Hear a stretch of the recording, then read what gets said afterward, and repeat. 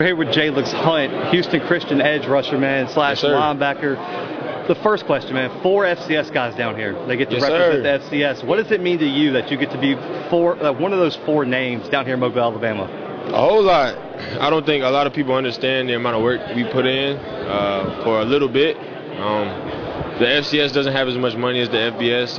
You're not able to do, those college football things as much. You can't fly all over for some programs, most programs. So to be here and represent the whole FCS we can ball too. We just go to smaller schools is a lot. It means a lot. I've been updating people on your story, man, because I got to cover you throughout your career, covering the FCS. Thank you. Some of these guys are just getting introduced to you. When I say he used to be a safety, they say, no, he didn't. Yeah, There's no way.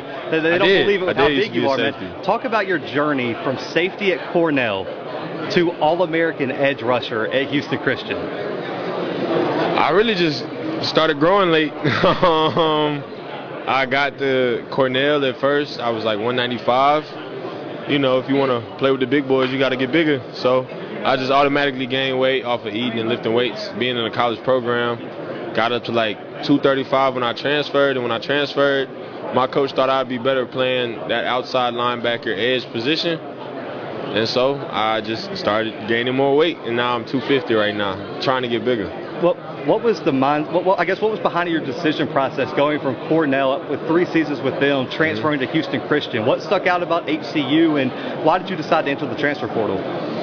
What stuck out about HCU was they were the only ones that were fully confident in me. Everybody else weren't talking or wasn't talking how HCU was talking to me. They thought that I could play at the next level. I know I could play at the next level. So it just made sense for me to go somewhere where I'd be appreciated.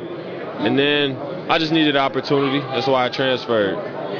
Well, when you look at just this week in general, man, I've talked to Dylan Lobby, I've talked to Isaiah Davis, talked to Ryan.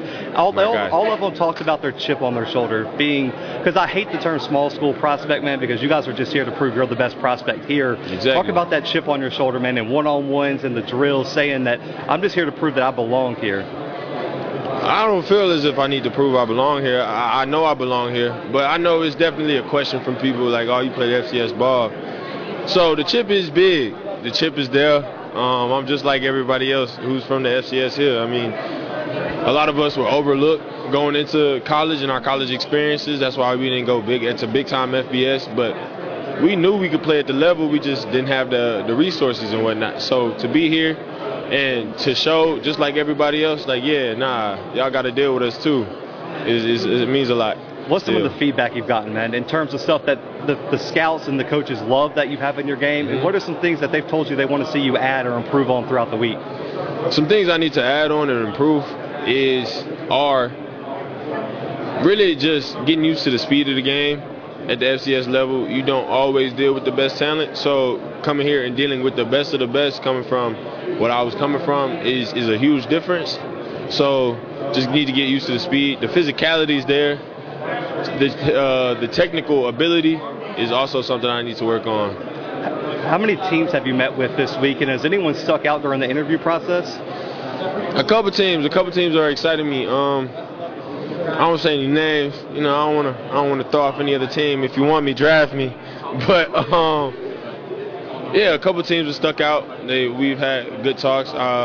We're talking to all 32 this week, and I have 16 requested interviews. So I'm excited to get through those. We had 8 yesterday, and we're gonna have 8 more today. So I'm excited to continue those conversations. When you look at your versatility, do you feel more comfortable in a 3-4 scheme versus like maybe a 4-3 or 3-3-5? Like what type of defense do you feel like your skill set fits the best? I would say 3-4. When I could walk down off of the edge and rush, sometimes drop back. I think it displays my versatility a lot more than just playing in a 4-3 defense. But wherever I'm put is where I play, and I can play both positions, so why not? That's fair. I like it, man. When you look back at your career, it could be at Cornell, it could be at Houston Christian. For sure. What's the single best memory on the field that you have from your collegiate career? With my guys at HCU, I have 2. Cornell, we beat Dartmouth when they were undefeated in the conference and were ranked in the nation my freshman year. To be able to celebrate with the guys in the locker room, we weren't supposed to win that game. I think we were down like -42 or whatever the betting odds were. Like we were down and out in everybody's eyes. So beating them, making them split the Ivy League championship with, I think it was Yale. We don't really care. We just beat Dartmouth. You won the game. It don't matter. We won the game, and then HCU, we had our first winning season this past season. Yep. So just letting everybody enjoy that moment and just being with the guys as we did and accomplished that in the history books, the first winning team, it meant a lot.